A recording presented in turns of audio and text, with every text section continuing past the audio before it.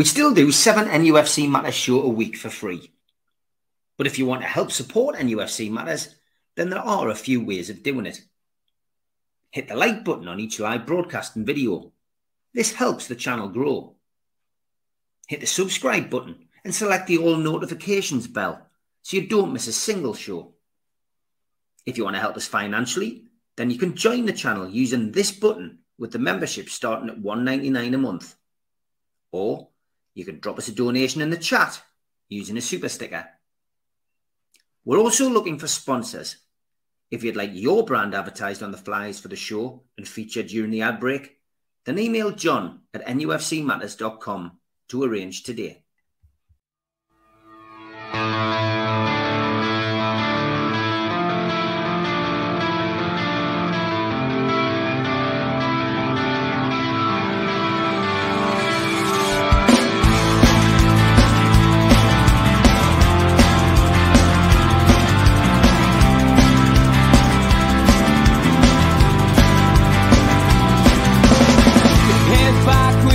Attack. It feels like I've been talking to myself again, but it's the only way you're ever gonna learn. You look back and it's all in the past. I'm dwelling on the thoughts I cannot say to you.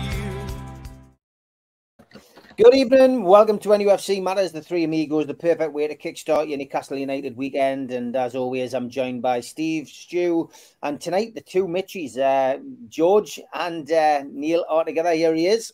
Hey! Big welcome, everybody. And an hour and a half show. We've all got things to do. Most of them involve alcohol, but we thought we'd go live. And the good news is there'll be one live show over Christmas, and that'll be next Friday. The Amigos will be back. It's one of those days before New Year, so we'll come back. We'll do another hour and a half next week in some way, shape, or form, and have a chat about the games that have gone by. But as always, shout out to everybody in the chat. Thanks to everybody for supporting us over the year. It's been a big year. It's been an eventful year. It's been an enjoyable year on the football side of things. And as always, we have all your usual favourites. We do listen to viewers, and I was passed a message by somebody about our tweets of the week, shall we say, that they've gone a little bit chubby brown. So we are changing them slightly to keep our audience happy, shall we say. So if you do send us a tweet, which might be verging on the chubby brown-esque kind of comedy, then I'm afraid from now on, just because we like to keep the families entertained as well, we will be very selective, shall we say. So I will be going through them with a finer tooth comb than I normally do. And let's face it, it's the only comb that I can use. So it gives us something to do during the week. But thanks as always to everybody for sending them in. Okay, let's look at the week that was. We're out of the Carabao Cup. And, there has been a bit of a meltdown on the usual platforms. But ultimately for us, we put that right on Wednesday. I'll come to you, Stu, first, because as I say, you always end up last. It's time to look ahead to the Christmas campaign. We'll listen to Eddie Howe's press conference today. I haven't had time to review it. I'll do that tomorrow morning. But the gist of it was we're all sitting there waiting for information on injuries, etc. But it was interesting what he was saying about Lewis Hall. And I wanted to start off with Lewis Hall tonight, because the guy has come to us. We thought that we thought it was a done deal, etc. When we listen to what Newcastle United say, we listen to what Eddie Howe says. But we learned a little bit more about the Lewis Hall situation, and it's not a done deal at the minute. It's still shrouded in a bit of mystery, all of this situation. What is the deal that was actually done? How's it been done?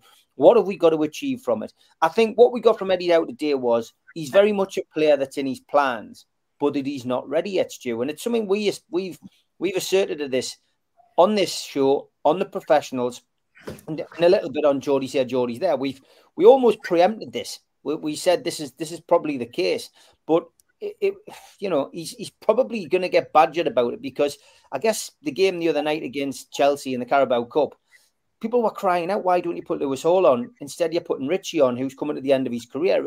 It's why the question mark's there. It's why people are wondering what Eddie's up to. But we got a bit of an answer today, Stu. What did you make about it? I think his answer today was he lent more towards giving information that he is going to be signed permanent, as in the loan is an obligation. So I suppose at this time of year, you could say a Hall is for life, not just for Christmas. So I just thought I'd get that one in there. But when we discussed it during the week, it's who would you have played him instead of? And that's the key. You know, Livramento has earned these players. And I'm sure Hall will come on. And if there's areas that they've targeted or identified for development, then I'm sure he will do. And he'll be the better player for it. And we'll, as supporters, will get the benefit of that as well. And I think sometimes people just have to look for things to be picky about. You know, it's. I think I mentioned on Geordie's here that the why is the same inquest not about Dummett? He's a left back. He's not playing as often. And then, well, we didn't pay that much for Hall. Well, we haven't paid anything for Hall yet. The money goes up there in the summer. So maybe he was purchased with the intention of that we will have to smooth the diamond. You know, he could be a bit of a rough diamond at the moment. Smooth them over and get him ready for next season when possibly Livramento will play more game time with Trippier, being a year older. And Hall and Byrne can be sharing the role on that side as well. You know, it's the idea is we should be in European football next season, so there's going to be 50 plus games to play, and barring the extremities of injuries we've had so far, you can't expect these players to play with that intensity, especially the way that we play it for that many games. So you do need quality cover. But I know it's something Mitch has alluded to a few times about Lewis Hall. It's maybe not just the left back that he's been bought for. They might be moulding him into a left midfield. You know, so we know that Eddie Howe likes people who can adapt. He uses that phrase quite a lot. They know that they can play in more than one position.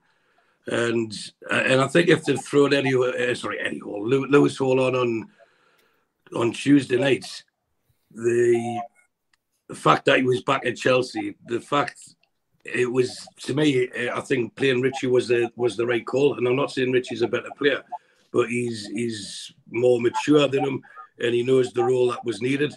And it wasn't one for Hall, who can excel running forward when he's got support. It was a backs to the wall job, and I think we just have to trust Eddie Howe in the decision that he's making. And if Lewis Hall comes good, is because the time that's been taken. Not everyone's going to be ready straight away. You know, Livramento has been excellent, but that doesn't mean Hall has to be as well. But again, it doesn't mean he's not going to be a good player going forward. So I really don't think there's too much to read into it, but it's getting blown up in proportion, because had we been winning every game, it wouldn't have been mentioned. So that's my take on it.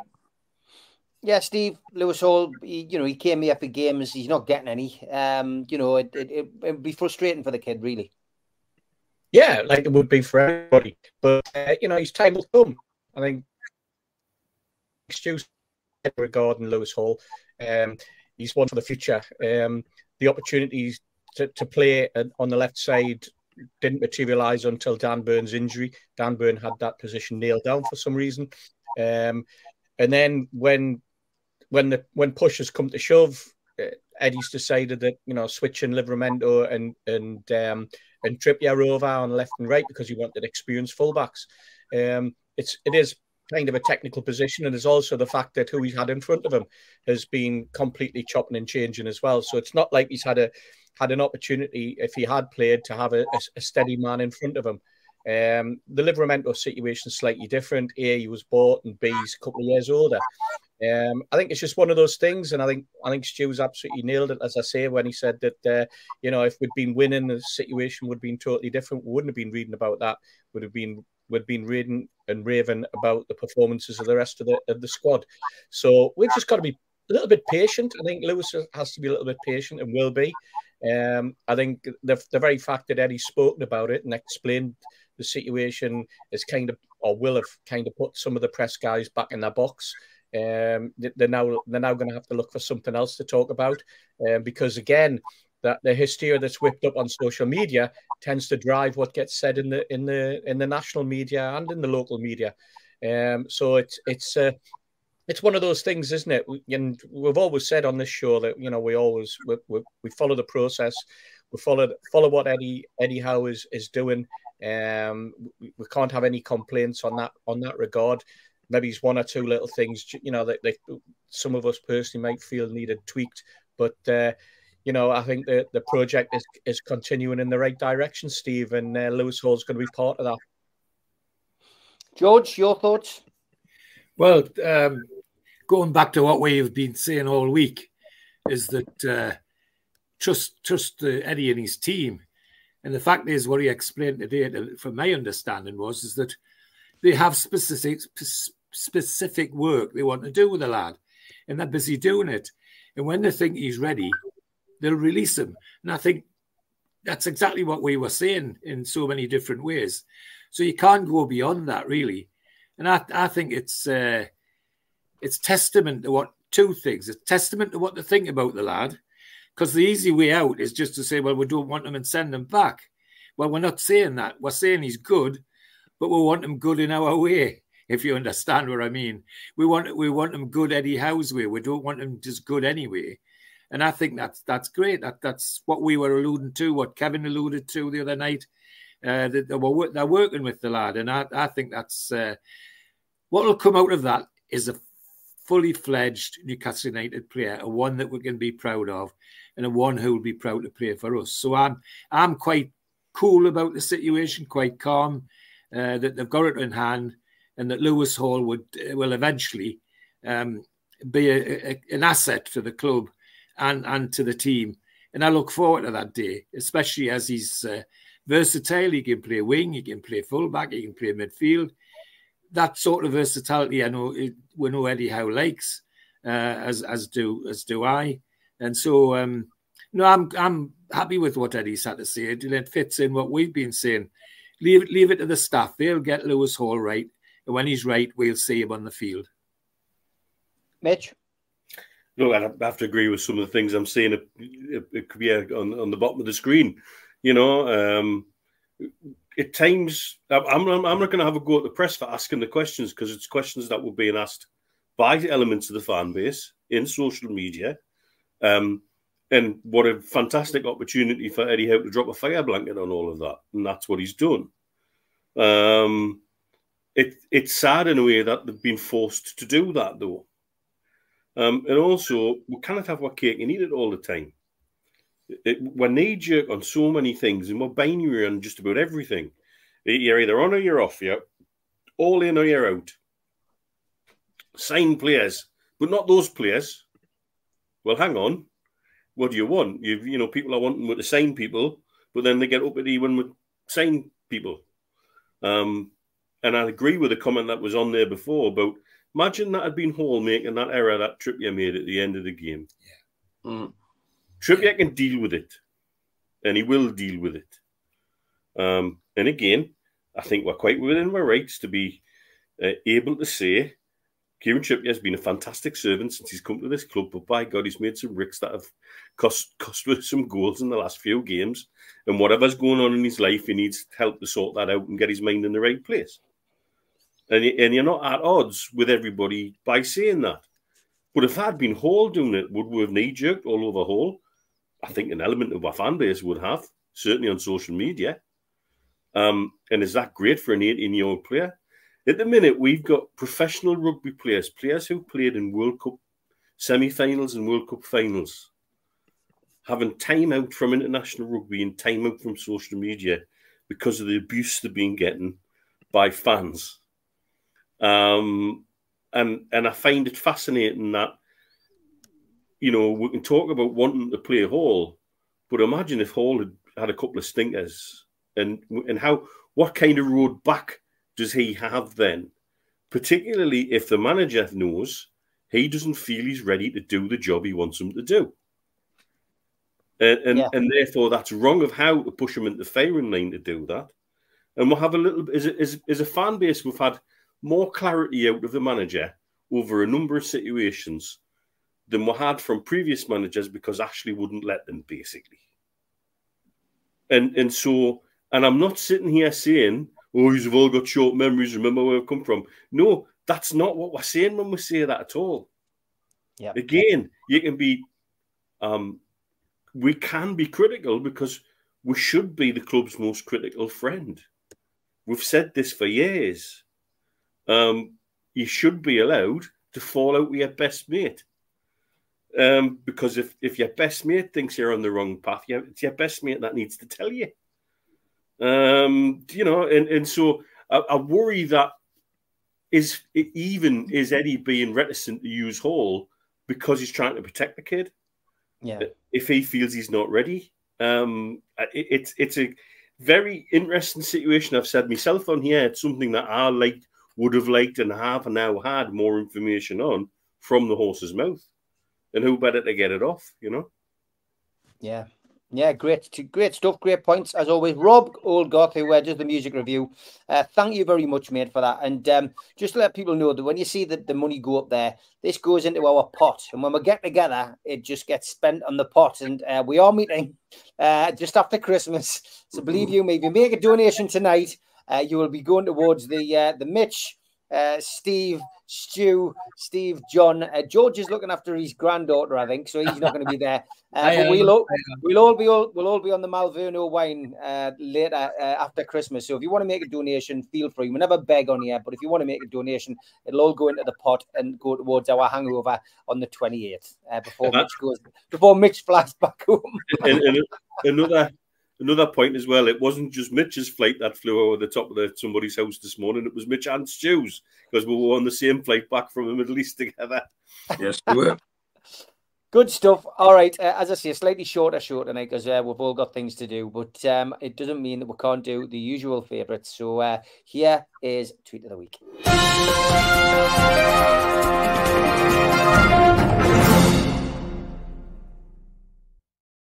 I think people know that I've got this obsession with Star Wars, and when I get a bit older, lads, I want one of these. You can all club together and get me a Star Wars mobility scooter, lads.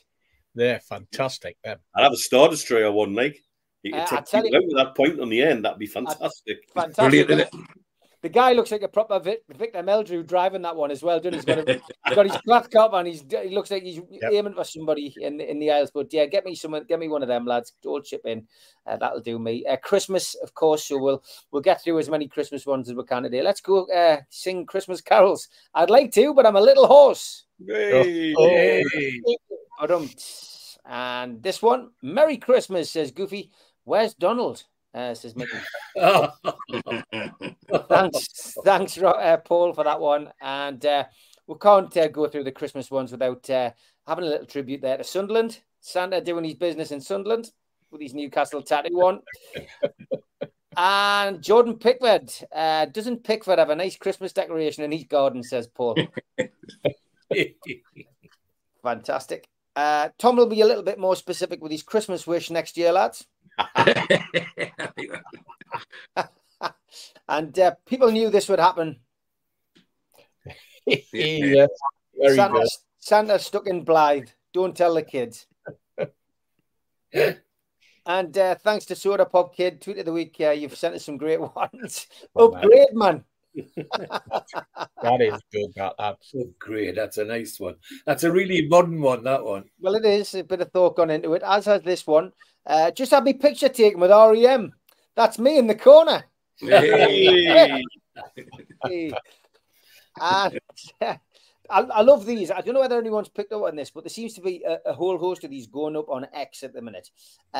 Food and drinks that people have. Now, I'm pretty sure Paulie from our fan base started posting all of his stuff. This is the food and drinks that Fulham fans take while travelling to Everton. Have you seen that? A couple of bottles of champagne, some mojitos, there's a cheesecake there, and some anti-pasty deli.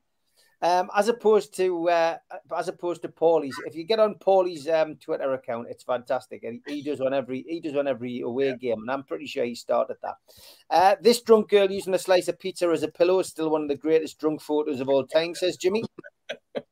That's the bottom of his street, I think. And the craziest part from Home Alone was that Kevin got all the groceries for $19. That's true. Yeah. Yes, Jimmy. And NUFC Twitter after a win versus NUFC Twitter after a defeat. Absolutely. You're right, Lee. He's not wrong, that's for sure. And I love this. When your mum lets you stay up past your bedtime to watch Match of the Day because you scored your first goal. Cracking picture that, like. Can it be a bit of his? The suggestion that athletes taking drugs can enhance their performance by doing so is utter nonsense. I entered the Great North Run last year, and just before the start, I had a couple of skunk spliffs. 2 days later, I woke up in a park in Berwick covered in kebab salad and missing a shoe, having run in completely the opposite direction of the finishing line. And the Sofa King, bad bit of advertising that, lads.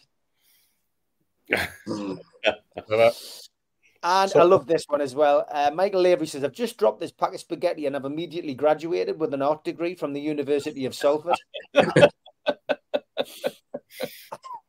And have you seen that potato peeler thing? He asks Dad. She left 2 days ago, says his son. And hey, Bob, did you hear the neighbour died? Oh, no. Hooray. I don't think cheering is appropriate, Bob. Oh, dear. Another Star Wars one, lads. Yeah. Oh, fantastic. Oh, God, yes. Bounty Hunter, of course. And Hunan Dynasty Chinese Restaurant said, "We're not see your cat. Stop asking. Try our chicken. It's perfect." That's an actual saying, by the way. I love it. I've been eating the wrong chocolate, lads. Oh, hey, clever. So when you open your selection boxes and stuff, lads, aim for the Kinder that gives you the 6-pack, not the egg. And here's Hannibal Lecter's advent calendar. And if snakes took pictures of their meals the way humans do. Wow. Okay, coming to the top 4. And the most British piece of vandalism award goes to... Oh, brilliant. Brilliant. Very clever.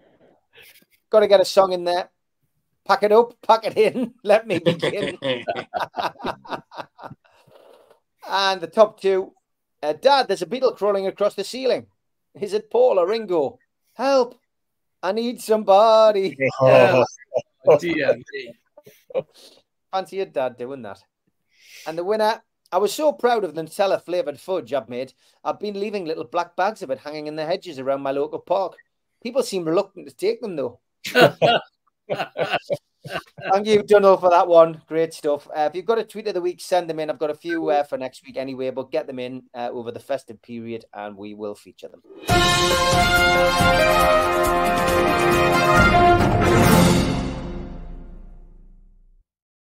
Okay, George Bainbridge, good evening. He says, do the Amigos think that eventually UEFA and A22 compromise and a new form of Super League will emerge when existing TV deals are up for renewal?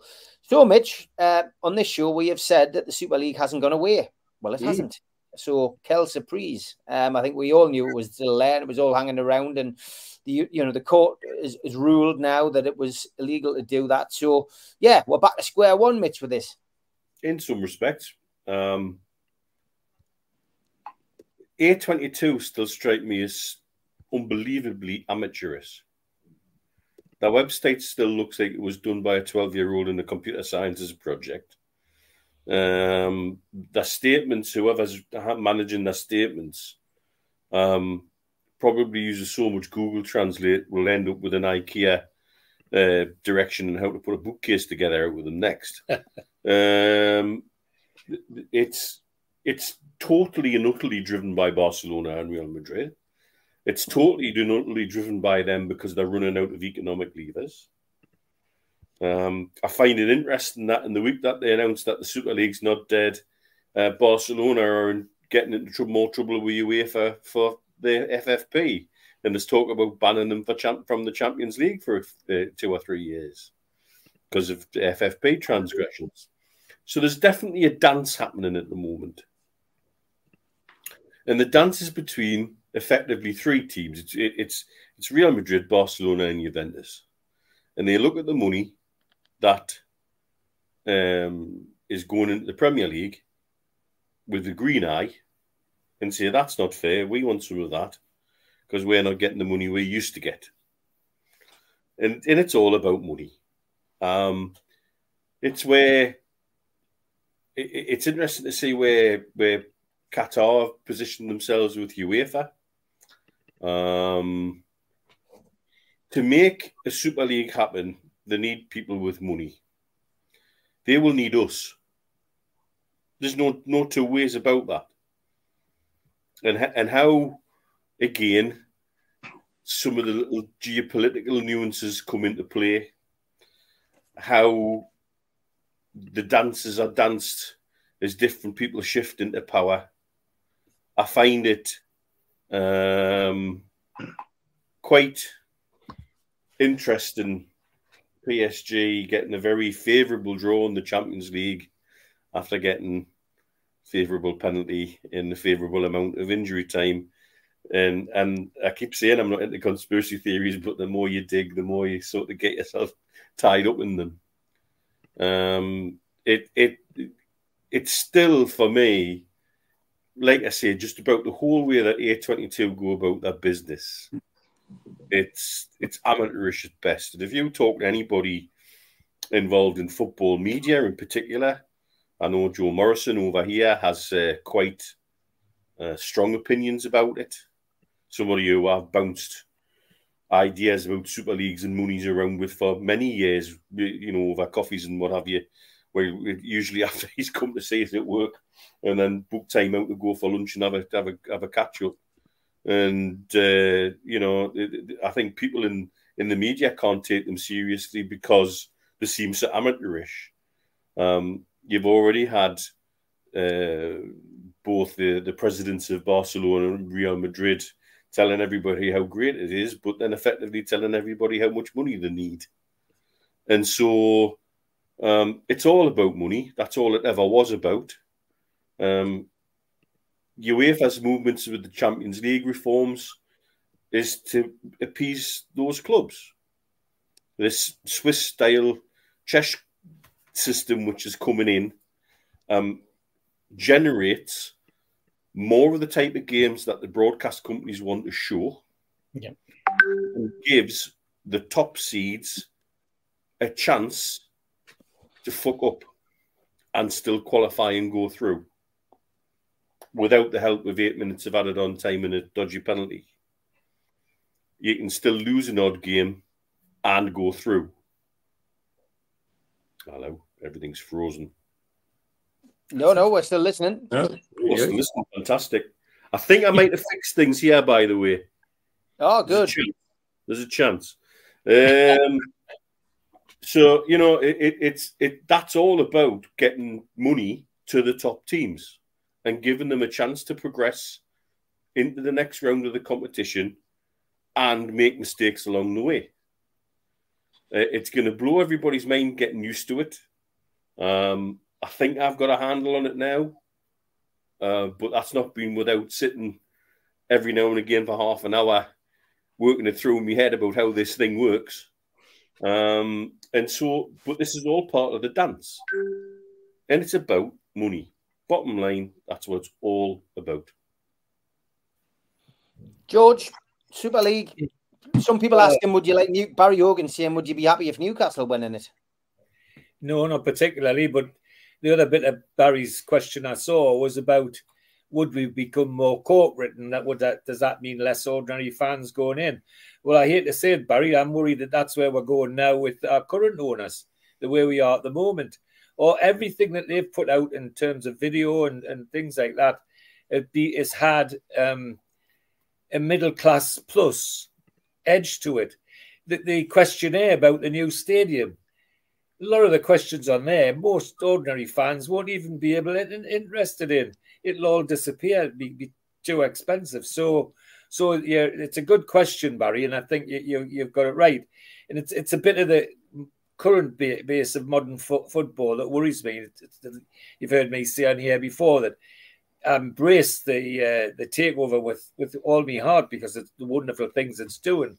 But the bits they've got wrong for me are the bits that matter to the fans. Super League makes that worse for me because, as Neil's just eloquently said, it's about money. Remember, I'm from the days when the club existed on the 50 pence you paid at the gate, and that was it, or pounds, wherever you paid at the gate, and that paid the wages and everything else. Now that's just a small. It's a tiny percentage of the cash that goes into the club now. And so they're going to try and increase that, clearly. And that puts pressure on all of it. Now, in the Super League is just about money. Money for 3 particular clubs because they're in so much dire trouble. Also, do I want to watch a game of football where at the end of the season nobody gets relegated, nobody gets promoted? No, I don't.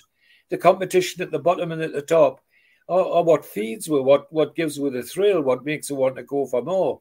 If we got the stage where we'd troll up to St James's Park and we were sitting bottom of the league and know fine well we weren't going to get relegated, would I be happy about that? Well, I might be in one way, but in another way I wouldn't. The competition's fantastic. And it's part of what keeps me coming back. So if Super League comes in, I wouldn't want us to be part of it. Yes, I want to see we're playing more European football, and there may be ways in which we could do that without there being a Super League. But Super League to me means, Neil said it, it's about money. It isn't about fans, that's for sure. They're the last thing that people are thinking about. It's just about money. And about 3 particular clubs who are in a mess saw an opportunity to get out of the mess and use the Super League to do that. So short answer is no, I wouldn't like to see us join. And in terms of the whole thing, I hope it doesn't succeed. There must be a better way of delivering high-class football, European football, to fans than that one. And I'm sure there'll be people out there who've got better thoughts about doing it than the people that run the Super League have. As Neil says, that one side of that equation is so amateurish, it makes you wonder why anybody listens to them. So, no, I don't want to see us in it. And yes, I do want to see more European football, but in a different format than what's being proposed. So, no from me. No Super League, please.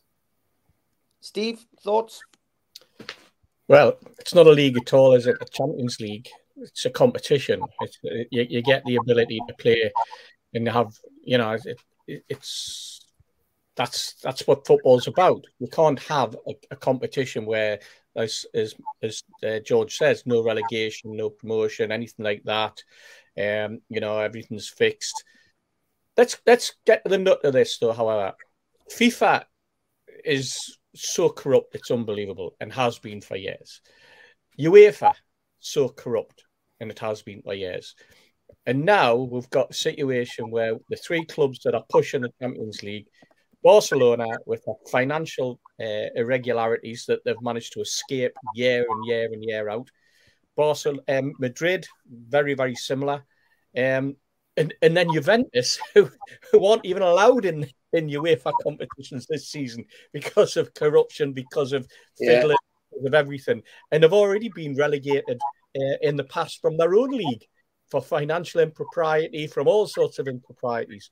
So let's face it, that league is not going to be sitting on the sweetest of levels either, is it? It's going to be an absolute disaster. So wherever you look in football, there's corruption now.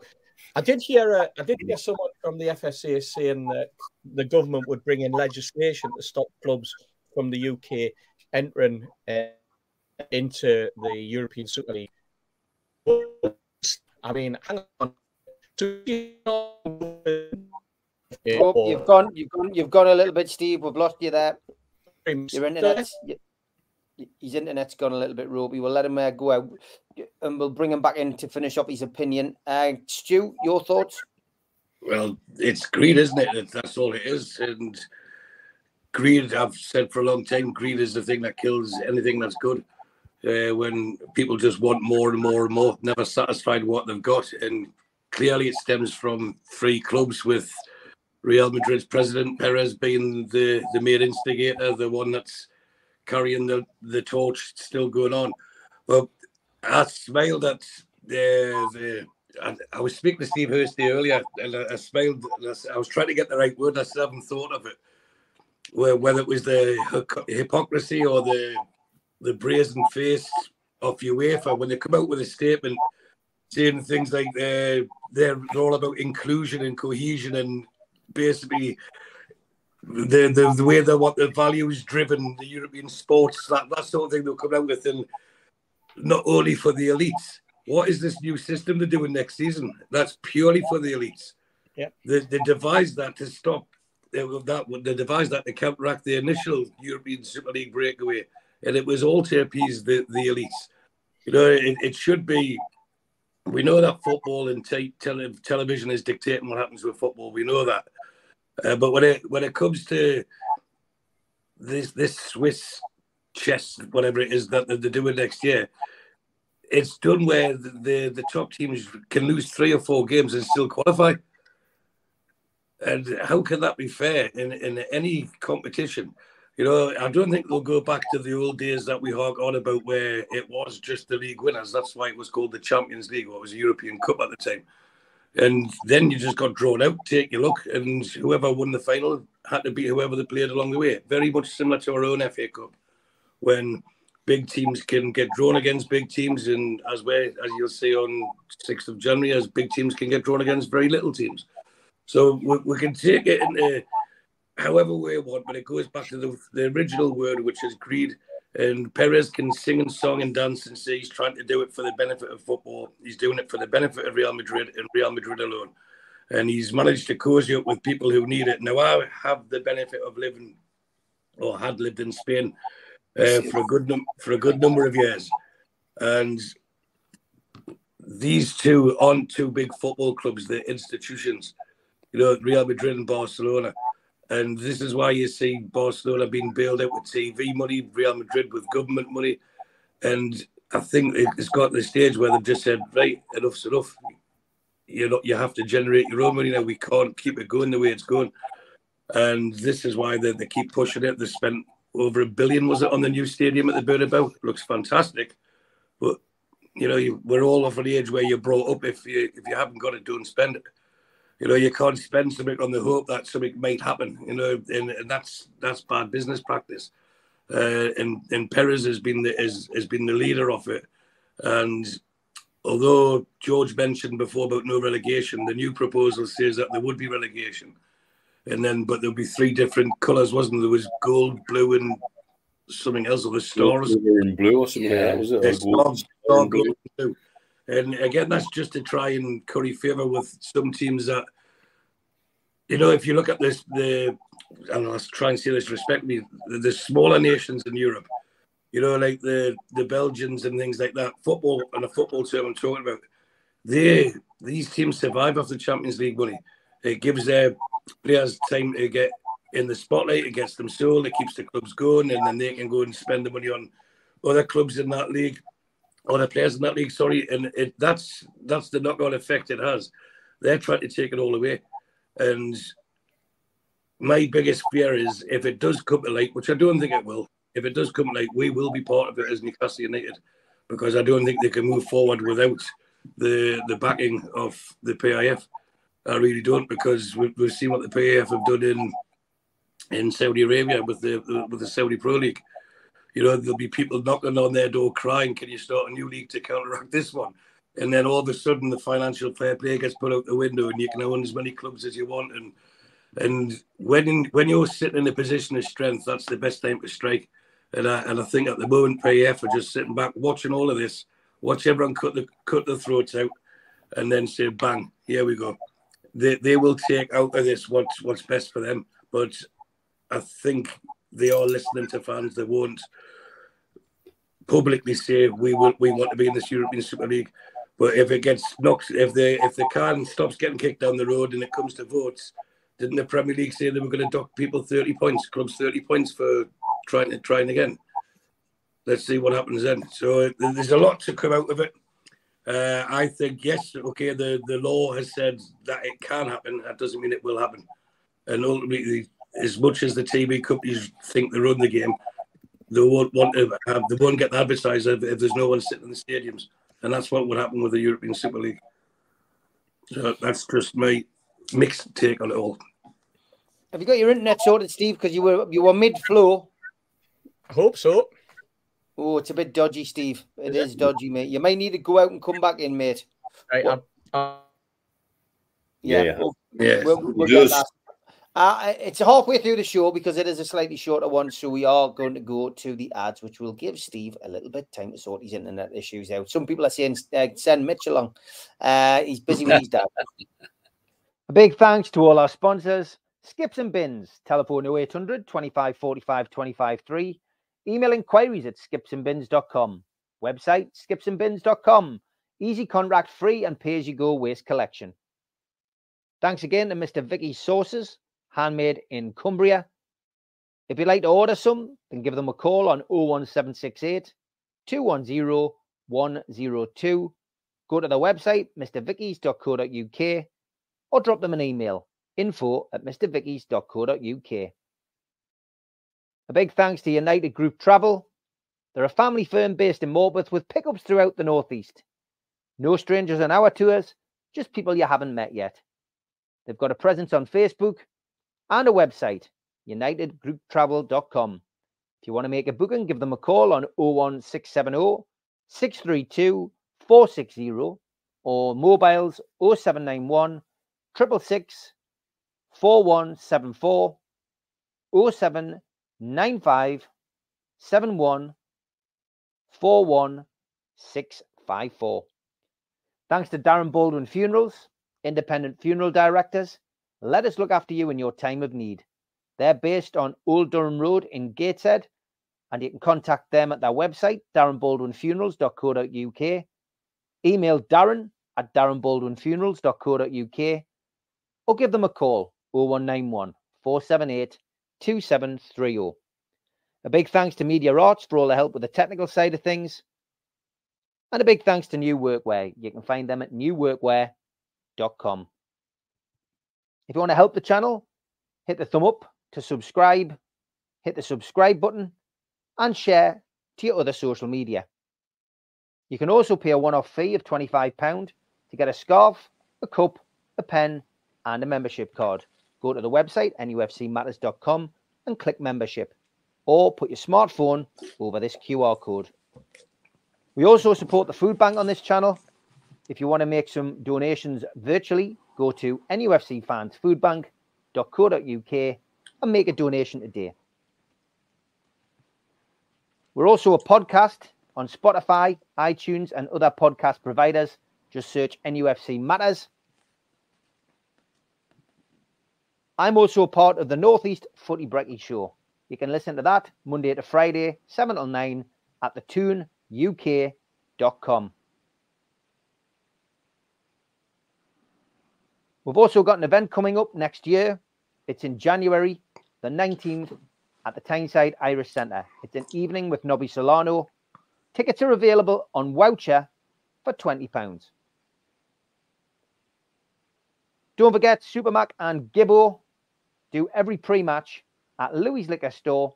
It's free entry, children welcome, and there is great food by Fed's Fried Chicken. They're usually on pre-match and sometimes post-match at Louis Liquor Store. Okay, welcome back. It is time for that music.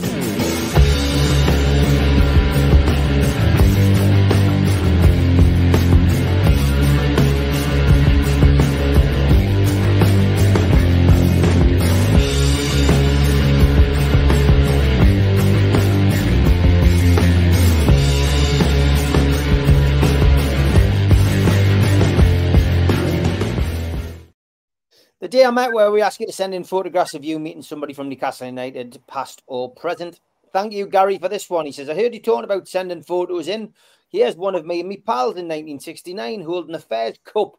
My mum was Joe Harvey's secretary, and he said it was okay for her to take the cup home to show us. Wow. Brilliant. Fantastic. You would, yeah.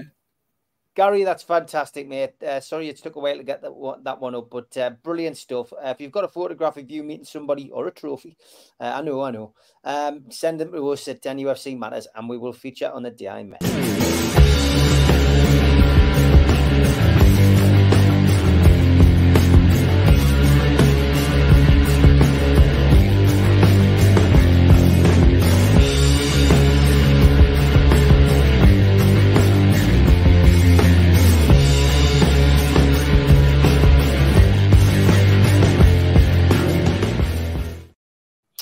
Okay, I just wanted to ask the lads' opinions about Callum Wilson, because he hit a landmark. Eddie Howe hit a landmark this week, 100 games in charge of Newcastle. But Callum Wilson hit 100 appearances, lads. And Mitch, there's his record. 100 appearances, 46 goals, 11 assists. And you think about the matches that he's missed, Mitch. Yeah. I mean, that's a hell of a record.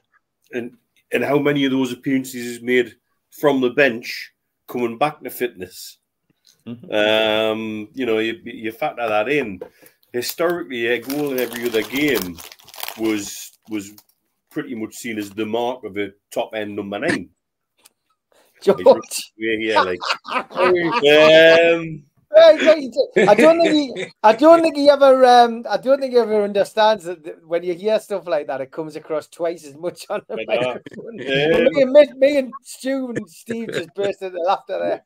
I thought it was going to be a Werther's original. That's what I was saying. Well, so did I. Yeah, no, pack of crisps. I was thinking, wow, we're going to have the full effect here.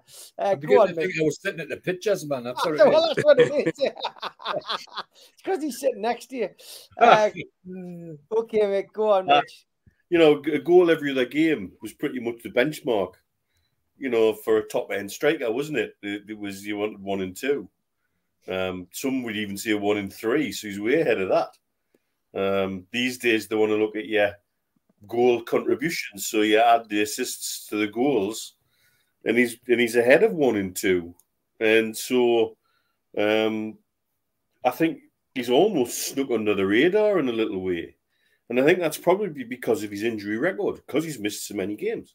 Yeah. And it makes you wonder, if he could have stayed fit for a few more games, what more could he have done? When could we have done with him? You know, because he's always likely to score. I mean, what he did against Chelsea was when he got the opportunity to worry those 2 centre backs, they were unsettled by him. And I stick by. I think he must be a horrible player to mark, because he's probably always chatting to you. And trying to make funny comments and smiling at you and touching you. If you notice, he's always got his hands on the defenders. Yeah. And he's very, very strong. He's upper body strength. And I think he may annoy the shit out of so many central defenders. But he reaps his reward. He's also got the ability that many good strikers have. He knows when to move in the box, and sometimes he knows when just to stand still and hold the position and let people move around him.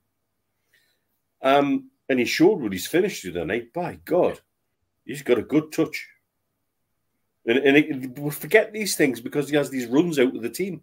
And it does, it beggars belief, because I reckon of those 100 appearances, would you say maybe 30 have been from the bench? Keep talking, Mitch. Your dad hasn't finished yet. You know, and so again, if you try to put it in perspective, I'd like to know what his goals per minute ratio is. That might be more revealing in terms of how efficient a striker he really is. Okay, George, what's your thoughts? Best striker since Shearer, somebody says in the chat.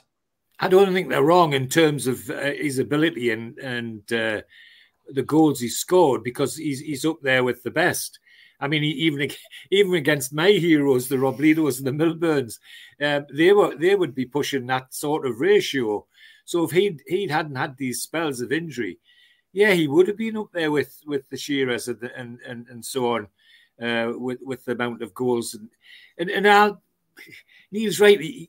When you watch him, and he's playing, he never leaves the defenders alone. Never leaves the defenders alone. In fact, the one thing that annoys me, and Steve Hasty will know because he gets the dig in the ribs every time it happens, the number of times the defenders, the only way they can stop him is to wrestle him down. And he doesn't get half the free kicks he should. I mean, the other day when we're at the match, he wasn't just pulled down. He was arm locked and wrestled to the ground, you know, and no free kick, or the ref going, get up, you know, and all of that rubbish. No, I think Callum Wilson's because of his injury record, is grossly underrated by many pundits and managers as well. It doesn't surprise me that Southgate puts him in the squad when he's fit, because his ability then he's now sub front must be a great asset to Southgate with some of the young ones that he's got playing around him, and they could learn so much from him. As I say, you just watch him when things like when he's going to take a penalty, watch how he builds up to that, and how where he looks and how he looks down the goalkeeper's throat, and, almost threateningly. And I find all that very, very professional, and he doesn't get the credit for it simply because people think, oh, Callum Wilson, well, he's injured all the time. Well, when he's not injured, he's dangerous. And his goal the other night was absolutely superb from start to finish. I mean, some strikers couldn't run that far with the ball without falling on their faces at the end of it. He had the touch and the ability to finish it off, which speaks volumes for him. I only hope that if he's there as long as he can be, he puts some of this knowledge and ability to Isak's way and any other young striker that comes along, because there's a lot of learning to be done there from that man, I'm certain, and that would be absolutely great. Too many times we have stars who finish and disappear without passing on the knowledge.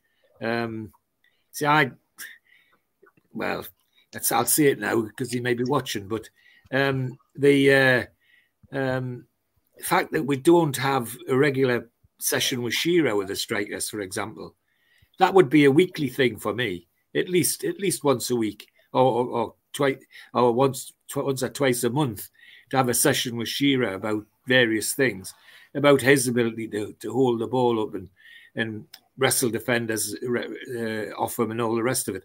And more importantly, to not give up. How many times have we seen Shearer chase something that nobody else would have bothered about, and the result was eventually a goal? Well, you can pass that on, you can describe all of that and instill it in the younger ones. So I hope Callum Wilson is there long enough to pass on the skills he's got, because he's a very, very skillful player.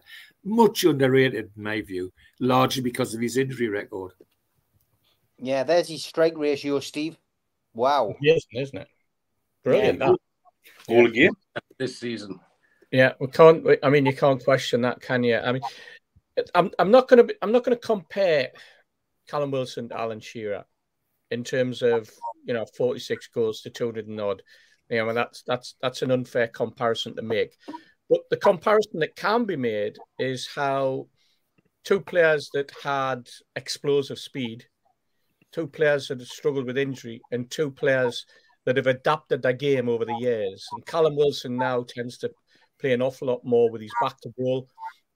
He tends to get involved more in the physicality side of with the defenders, exactly as Shearer did, holding the ball up, giving the defenders something to think about, which again creates space. And you saw it in abundance with Shearer, the way that he was making space for the likes of Bellamy, the way that other players that came in later on.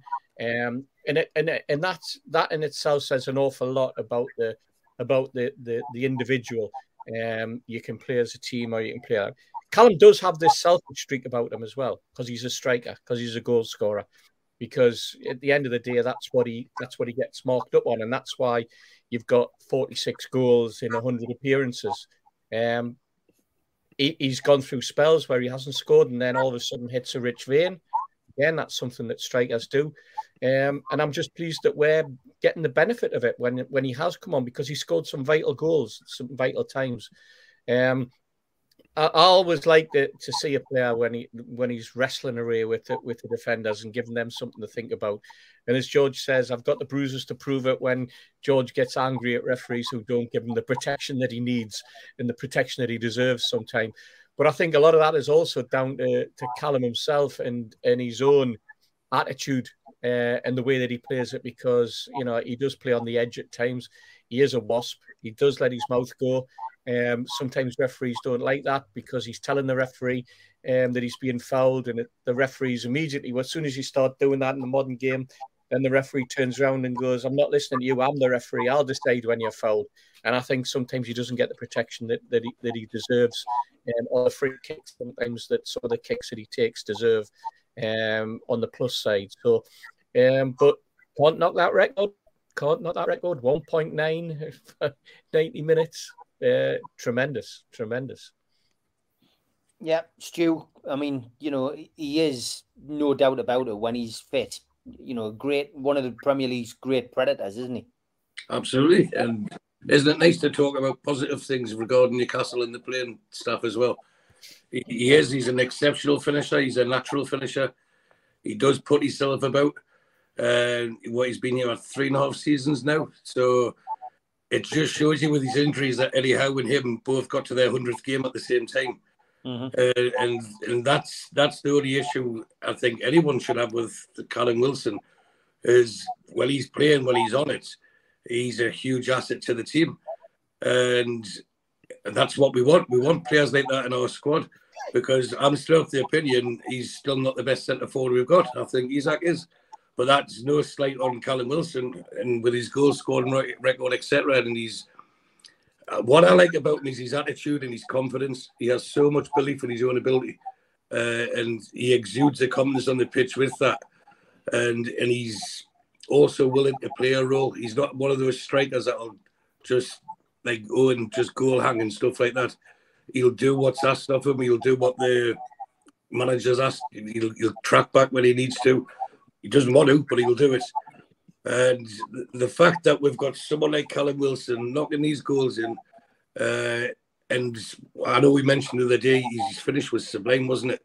And just the composure because he had no chance, no time at all to think about that because it bounced back off the lad's legs, the defender's legs, and he knew instinctively what to do with it. And that's something you can't teach someone. You're born with that, and he's got it. And long may he stay fit because, as I keep saying, we as fans benefit from it. And the only question mark we've ever had about him has been his ability to put 10, 12, 15 games together consistently. And the fact that he's not able to do that, we're always worrying, right, he's made of glass, he's going to break again. And it gets more magnified when the other one's out. And this is why there's been a cry for a third striker. But no third striker. I know we talked about this 2 weeks ago, but no third striker is going to come in there and play second or third fiddle to them two. So one more Christmas wishes should be long may he stay fit. And then when he does, we'll finish the season strong because the two of them will play how they did last year. You pay 60 minutes, I'll pay 30. And then the next game they'll swap over. And that's, and if you notice at the back end of last season, they're both scoring 1-2 goals a game, weren't they? And that's how we went flying up not flying up the league, we're already up there, but we're consolidating our Champions League place. So stay fit, Callum, and thank you for all the goals you scored and hope you score another 46 in quicker time. Good stuff. Okay, half an hour to go. Tune look-alike.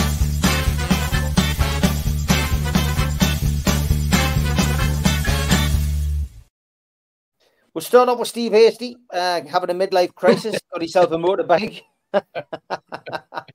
Well, it's a new dog, Steve. It's a new dog. Here's the Gallagher brothers, Oasis look-alike from Andrew. I can see where you're coming from, Andrew. And Jacob, he says, here's a look-alike. Trossard and Emmerdale's Joe Warren Plant. Similar hairstyles, slightly similar. I think he's got more for a Morrissey look, Joe Warren, there. Thanks, Jimmy. Oh, dear me. Good old Les Dawson. And here's our friend again, Mbappe and Dida. If he was smiling Dida, maybe he's a little bit more like him. But I can see where you're coming from. I can see where you're coming from with that one. Thanks. That was from Tom. And this is another one from Tom, Stephen Merchant and Klopp. Pretty sure I've had that one before. This one, I can't really get any closer in, but Stephen Kennedy says Steve Wraith's face appears on woman's knee. Basically, it's so difficult to see, but it does actually look a little bit like me because he's got this imprint on her legs. So thanks for that, Stephen. Because we can't like zoom in on it, it's you know, people will be sitting at home going, eh. But I can see where you were coming from, mate. It did look a little bit like me. Thanks again, Tom. He comes up with 3 or 4 each week. Thomas Hogg, Rock Stewart. Wow. I'm sure we've had that before, but it was still worth a show. Into the business end now. Stephen Kennedy said Sean Connery and Burt Reynolds. Yes. I'm sure you just sent that because of what he's wearing, but if you just look at the face, guys, yeah. There we go. It's similar, very similar look anyway. Another one from Tom, Ten Hag and Michael Stipe. Yeah. Probably your best one this week, Tom. Catherine, Princess of Wales, and Jordana Brewster from Lethal Weapon. Yeah, similar. From Paul. Not the winner this week, though. Rio Ferdinand and Action Man. That one. Thanks for that one, Mitch, from your friend. Another one, Reg Varney and Mbappe from Alan. Now that's pretty good. Cheers, actually. And number 2, Mark Schwarzer and Big Dan Byrne from Colin Walker. Really? The winner this week, I can't remember who sent it first, so I've got both of them up. Paul McCartney. Yeah, me. That actually is Paul McCartney, isn't it? We'll give the credit to Gaz. He went seen this on Facebook and thought it would make a good lookalike. Paul McCartney. But there you go. There's the close up, lads. Gee. That's the winner. That's the winner this week. That is the best one. So well done. Certainly a lookalike. If you get a lookalike, send it in, and we will feature on that.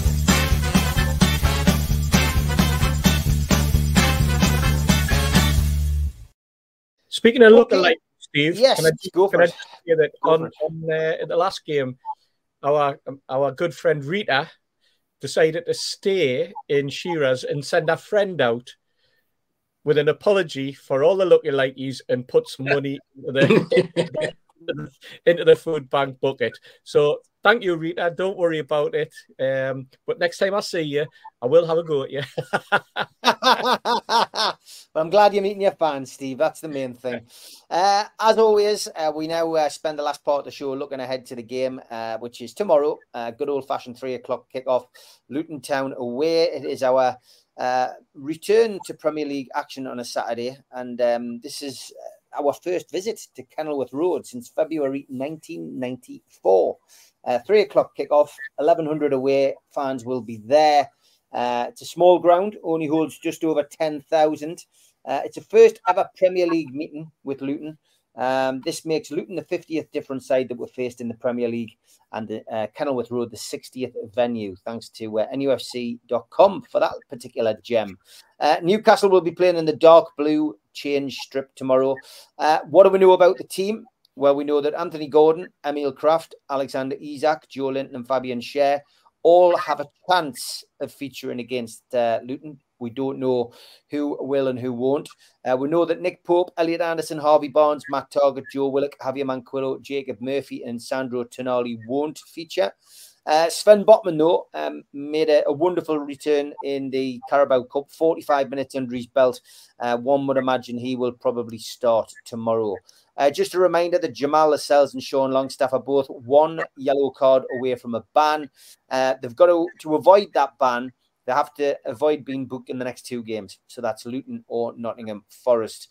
Joe Linton is also in a similar position, although it remains to be seen whether he plays in either of Newcastle's next 2 games, of course. As for Luton, it'll be an emotional day at Luton tomorrow. There's no doubt about it. Tom Lockyer has now left hospital after suffering a cardiac arrest last weekend against Bournemouth. That game obviously has to be replayed now. And there are 2 former Newcastle players who will be rolling out the red carpet when we get down there tomorrow. And that's Andros Townsend and Tim Krul. What's Luton's home form like? Pretty abysmal, as you would imagine. Rob Edwards' side has beaten Crystal Palace and drawn with Wolves and Liverpool. But West Ham, Burnley, Spurs, Arsenal and Man City have all got 3 points down there. Spurs, incidentally, are the only team to keep a clean sheet. Who's refereeing tomorrow? Well, it's Darren England. This is his first game in charge of a Newcastle fixture this season. The last time we saw that particular referee was in the Carabao Cup win over Leicester last season. VAR, which is often switched off, is Peter Banks. Okay, as always, we've got an update from Toon Stato and from our friend Paul. So he will guide you around the ground now with his what three words. Hello, people. Paul here with another away day guide. This one is for Luton. Anybody travelling to Kenilworth Road, everything you need is coming up.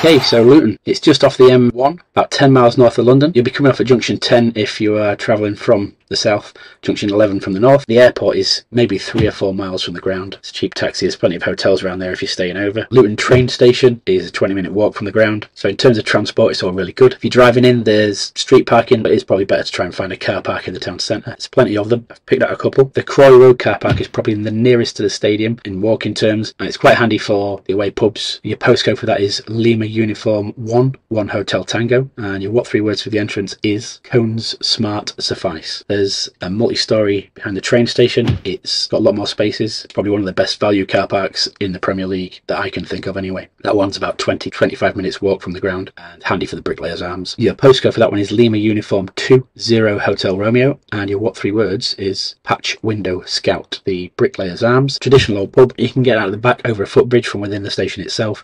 It's just a dogleg left and then right as you come off that footbridge.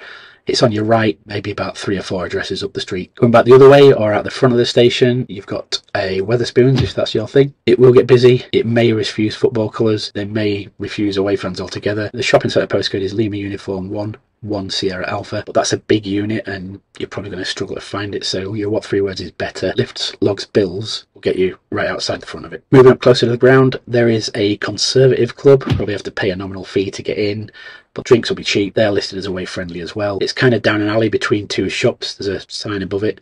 Postcode is Lima Uniform 8 Hotel Zulu, and your little entrance between the 2 buildings can be found at Admit Flags Ramp as your what three words. They always do the what three words. Some people like them, some people don't, but these will get you to exactly where you need to be. These last 2 save you getting lost and wandering around searching for something and going, well, it's not even here. It's all well worth giving it a try. Your final one is actually within the terraced houses that the turnstiles are built into. It's called the Bobbers Club, after the nickname the fans gave that stand that the away fans are housed in, because back in the day you could get into that stand for 1 bob, which is about a quarter of a Freddo nowadays, I think. If it was me, I probably wouldn't head there first, but it's supposed to be away fan friendly. Postcode for that area is Lima Uniform 4 8 Alpha Alpha, and your what three words for that particular part is Ranked Rice Limbs. And then a little bit back you'll find the away fan entrance. It is Gate 7, 1 turnstile. And yes, you go through the terraced housing, up some stairs, over people's back gardens and into the stand. Really unique, small ground, great atmosphere. What more could you want? Absolutely cracking. Have fun, go mental, but keep it sensible. Give your club a good name. I've been Paul. See you in the next one. Love that, Paul. Ranked rice limbs. That's my favourite one of the week. I love that one. The what three words, I've got to be honest, completely bamboozled me at the start. But yeah, I do like them. Toon Stato next.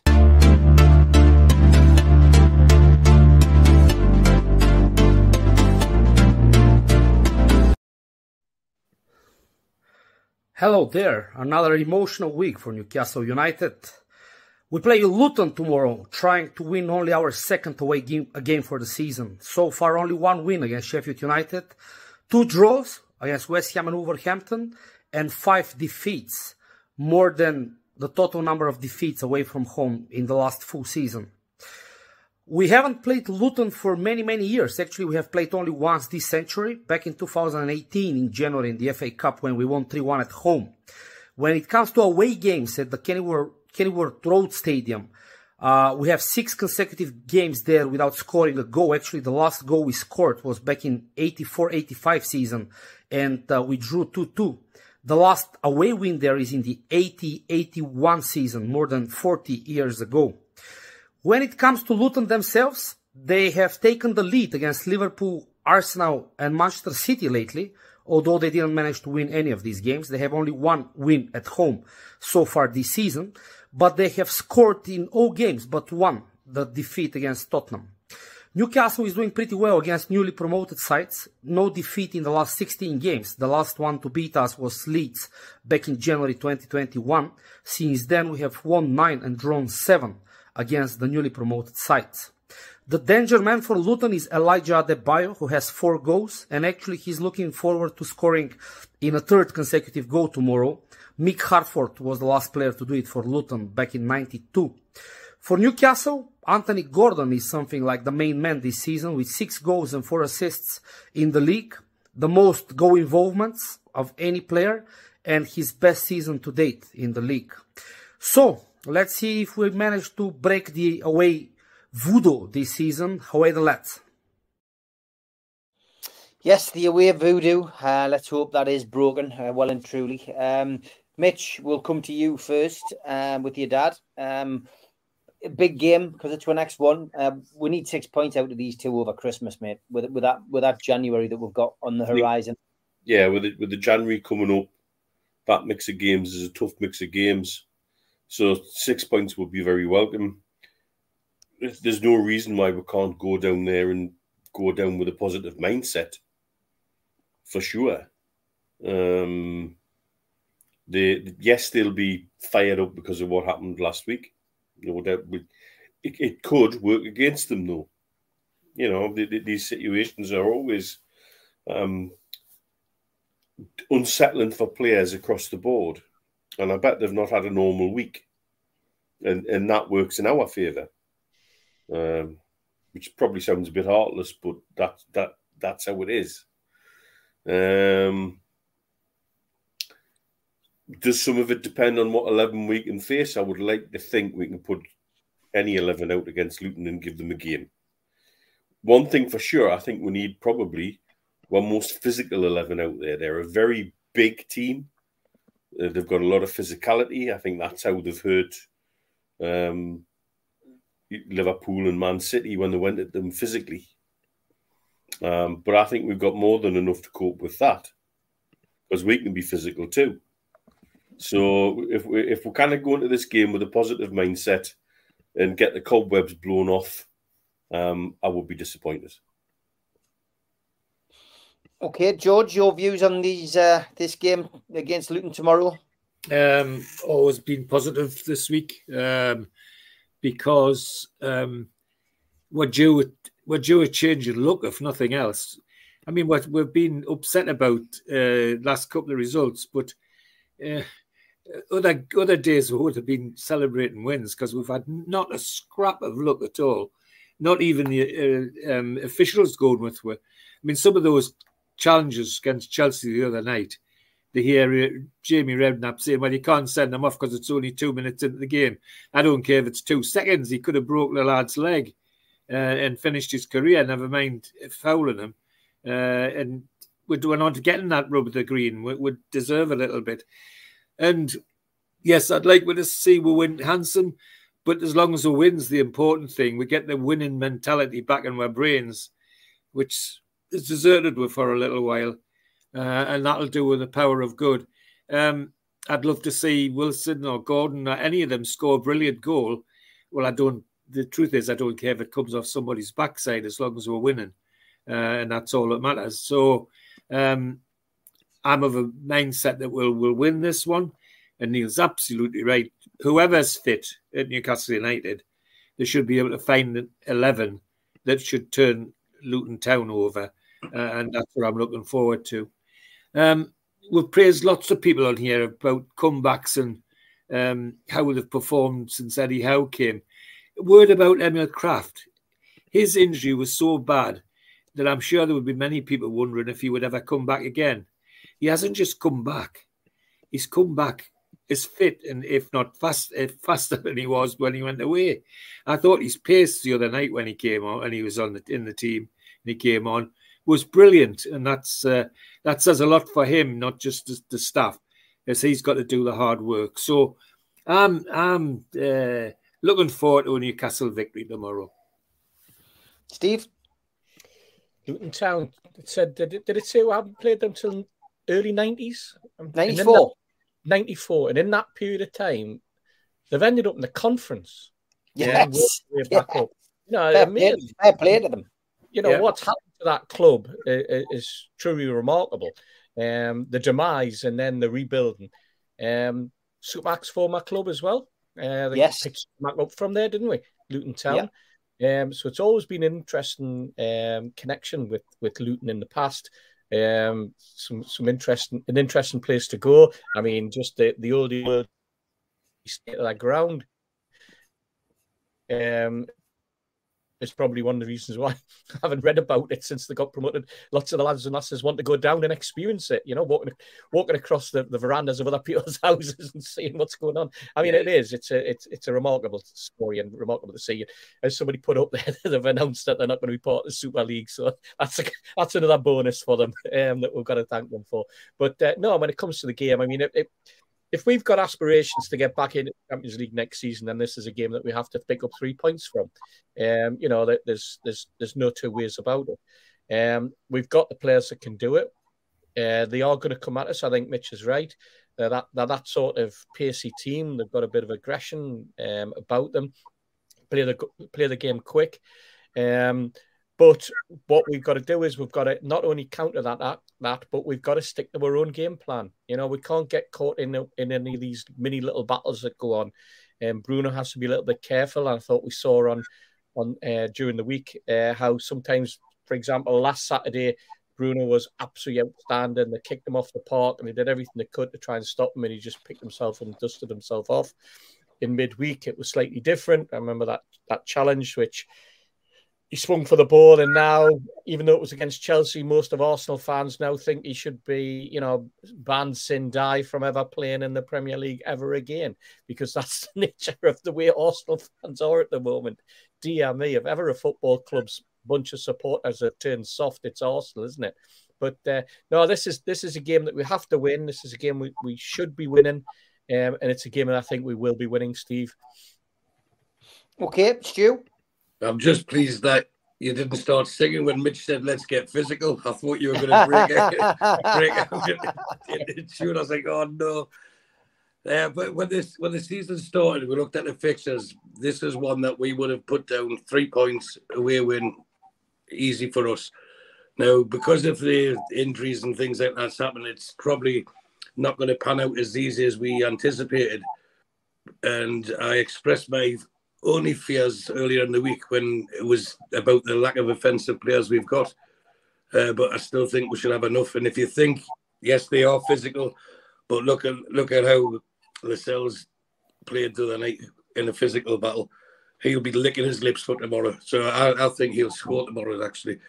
But we have got a team that do stick together and they don't mind getting stuck in. You know, even if you go like through like not just the centre halves, but the long staffs. And we were talking about Callum Wilson earlier on. We've got a team that aren't shy anyway. Let's put it that way. So the old saying is win the battles first, and then you can win the war. And the more I'm thinking about it, nearer the game gets, I think that's what we'll do tomorrow. I think we'll have too much for Luton. Class will shine through in the end. So I expect us to beat them tomorrow. Okay, give us your predictions, Stu, for Luton away and Forest at home. Well, it's Christmas. I'm home. It's 3-1 for both games. It has to be. Everyone's Christmas present. 10-run 3-1. There you go. All right, Steve? Luton, I think we'll beat them 2-1. So 2-1 win to Newcastle. And Forest, I think it'll be resounding 3-0 win. Okay. George? 2-0 at Luton and 3-0 against Nottingham Forest. And Mitch? 2-0 Luton to us and 4-1 against Nottingham Forest. Well, I'm going 2-0 at Luton and 4-0 at home. So there is my predictions. And Mozza, let's get physical. Physical. I want to get physical. Let's get into physical. Let me hear your body talk. Hear your body talk. Let me hear your body talk. There you are. That's your Christmas present, everybody, in the NUFC Matters chat. That is the end of the show. And that is the end of the Amigos until next Friday. We're the only ones doing a live show next week. So we will be back next Friday. I will possibly do the Eddie Howe press conference review tomorrow morning. But the rest of it, is a lot of stuff that we did down at the Surf Cafe, which is unfortunately closed now. What a time to close just before Christmas. So sorry for the staff down there. Great little venue, but we've got Steve Howie, we've got Lee Clark, we've got Rob Lee, we've got Frank Clark. All of those shows have been recorded and they will all be uploaded. Well, they're all uploaded now. They'll go live over Christmas. So there is always something there for you if you're sitting there hoping to have a fix of NUFC matters. George and I will do an Ask George special on the 2nd of January, which is the Tuesday. And then we'll be back with Geordie's here. Geordie's there on the Wednesday night. To round up on what's been going on over the Christmas period. But thanks to Johnny Allen. Well, thanks to everybody who chipped in on the fan forum. Thanks to everybody who stuck by us in 2023. Look forward to seeing you all live again next Friday, though. Have a great Christmas and a wonderful time. Thanks Merry again. Christmas, everyone. Merry Christmas, everybody. Have a good time. Take care. See you soon, lads. All the best.